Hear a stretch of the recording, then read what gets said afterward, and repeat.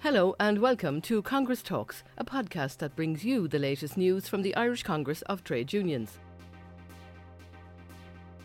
I'm Aileen O'Mara, and in this episode, Patricia King tells us why the Congress Charter for Fair Conditions at Work is so important for workers in this election campaign. It was really important that Congress engaged in this clear, simple message. Decent work does matter. Fair conditions at work do matter. And where does your TD stand on the principles of a living wage and the right to trade union representation? We have a number of political parties who have 100% agreed to support the terms of our charter, and others who have not. And workers' rights in Europe need to be defended.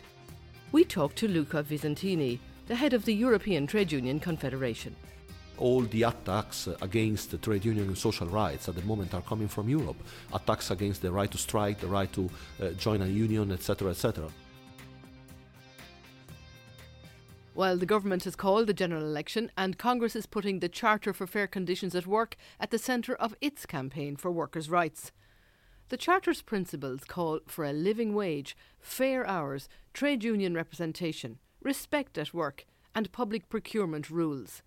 Patricia King explains. Well, the Charter fundamentally sets out the key components required to make decent work a reality across all sectors of the economy.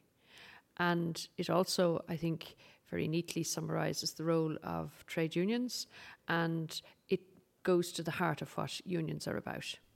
It's a Congress Charter for Fair Conditions at Work. There are basically 5 aspects to it. Tell me what they are. Yeah, well, there are 5 key components. The living wage. We believe that all workers should earn no less than $11.50 an hour. And we believe that over the period of the current Low Pay Commission, which has another 2.5 years to run, I believe we should be able to achieve the $11.50 per hour by the end of that Commission term. Fair hours at work. Recent disputes would have highlighted the strong difficulties that workers can experience in relation to precarious work, zero-hour contracts, and how employers can manipulate situations to control both the hours that workers have and the income. So they control their income and they control their hours, and therefore that can have serious effect on workers' wages and indeed their ability to live a decent life based on both their hours and their income. So from that perspective, it's the University of Limerick recently published a review of the current situation here in Ireland, and they have made what we believe are very solid recommendations. So our campaign is to have those recommendations implemented and have the law amended where appropriate. The right to representation and collective bargaining, well, we have improved considerably the legislation in terms of collective bargaining. What we don't have is any solidity in terms of trade union representation, as in an employer still who's hostile to trade unions can refuse to have any dealings with the trade union. And from our perspective, that is not in line with the Charter for Fundamental Rights in Europe, and there have been several European cases of law. We believe they should be implemented here in Ireland.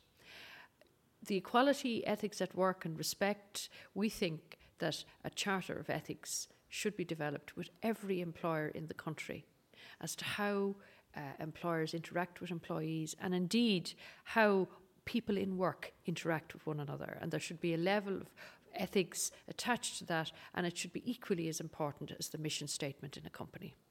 And finally then, the public procurement, very important. The public contracting situation can now be improved, I believe, with the transposition of the new directives from Europe. And we are campaigning strongly that the government should include social, environmental and labour clauses in future public contracts. So these are 5 very important aspects of what trade unions stand for in this country, from the living wage, like you say, fair hours of work, right to representation, collective bargaining, respect, equality, ethics at work and fair public procurement. This isn't just a charter that you want people to read and understand and support. You're going further than that. Tell me what you've done next. Well, what we have done is we have approached every Oireachtas member and the political parties, and we've had a conversation with them. We've supplied them with all the information they required in relation to the 5 topics, and we asked them to pledge their support to the Congress Charter. The outcome of that now is quite stark, in that we have a number of political parties who have 100% agreed to support the terms of our charter, and others who have not.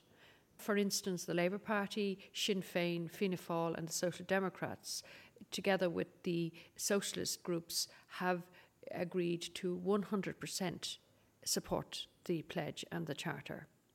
In terms of Fine Gael, 7% of Fine Gael TDs and Oireachtas members support it.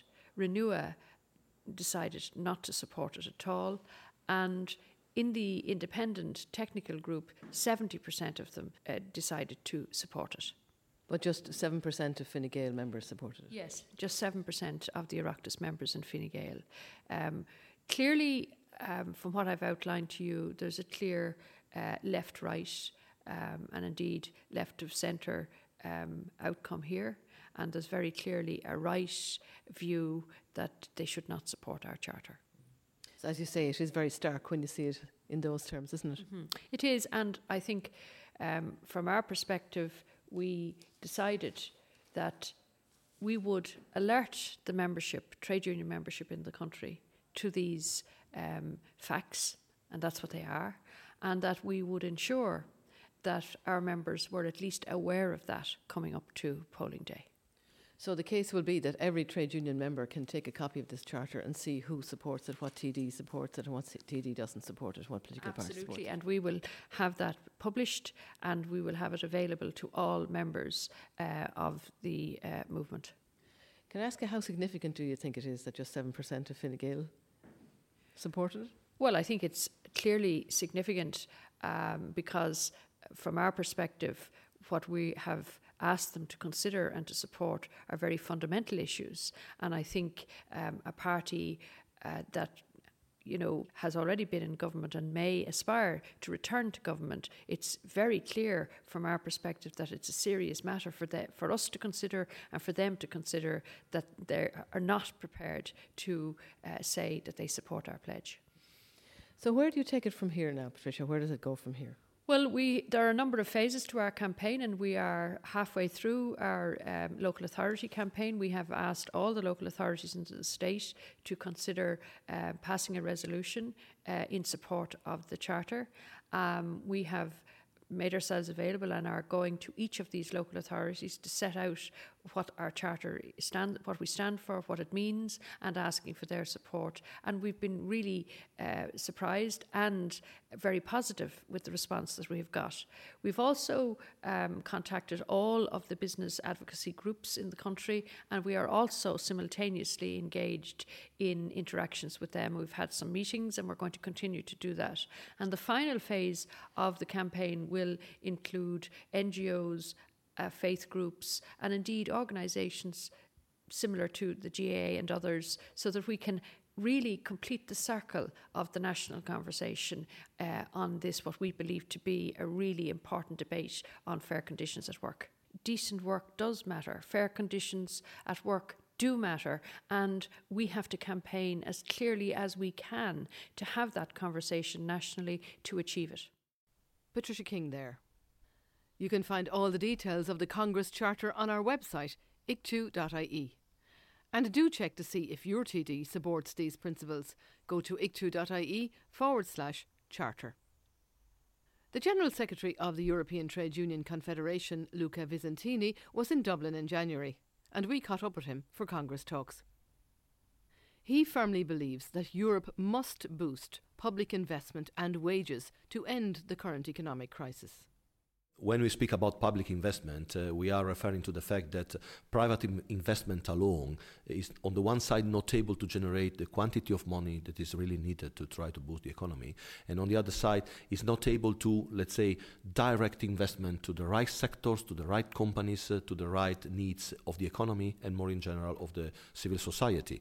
Because if you think, for example, at the need to boost infrastructures, physical and immaterial infrastructures, at the need of boosting education and training in the labor market, in valuing the human factor for the economy, the need to support innovation, research, all these elements in the economy. Well, it's impossible that private investment alone can really generate these results. So public investment at the core of a strategy to recover the economy. The second element is partnership and the need to have social partners on board in the macroeconomic policies on the one side, and on the other side, their capacity to deliver proper industrial relations, proper collective bargaining rounds, proper minimum wages, to ensure that also internal demand is supported, because we cannot live only exports. We need really also to boost internal demand, to increase the purchasing power of our workers, and to be able to sort out from this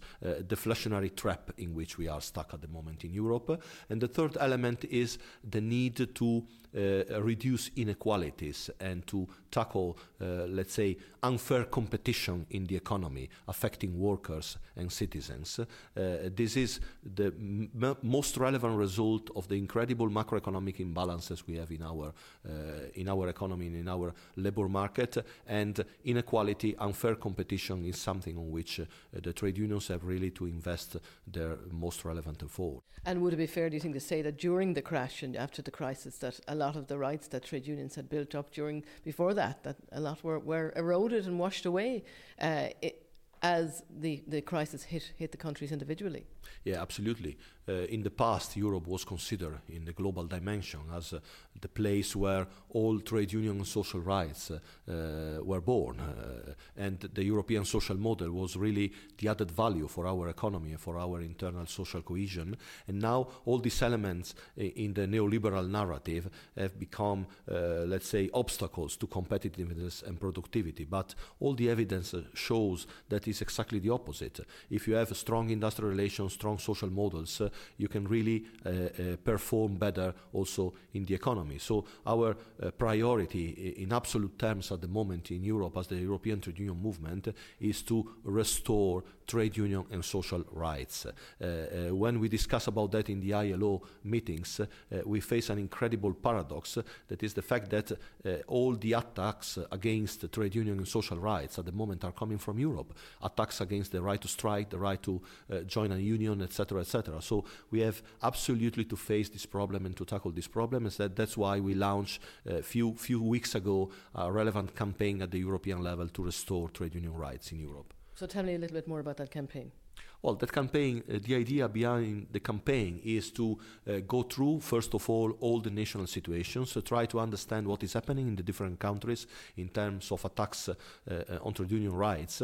We are facing incredible situations because, for example, something very negative is happening in countries that in the past were really the best ones, the benchmarks, let's say, in social terms at the European and global level, like Finland, for example, or France, etc., but also in countries like the UK or the Eastern countries, where unfortunately it's since years that the trade union rights are under attack. What we are going to do is to involve, first of all, the European Parliament in this campaign. We want to have pledges coming from the members of the European Parliament supporting our campaign.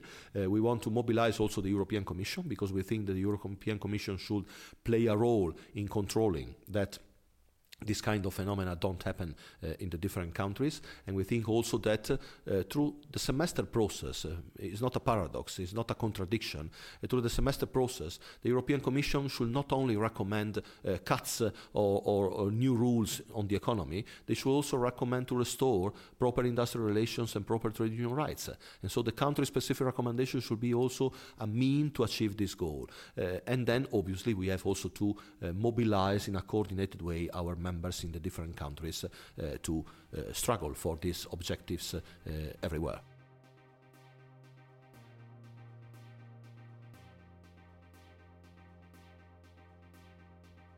There's more about Luca Visentini's talk in Dublin on our website, ETUC.ie. And remember, the details of the Congress Charter are on our website as well. And do follow us on Twitter, @Congress, and on Facebook. And thanks for listening.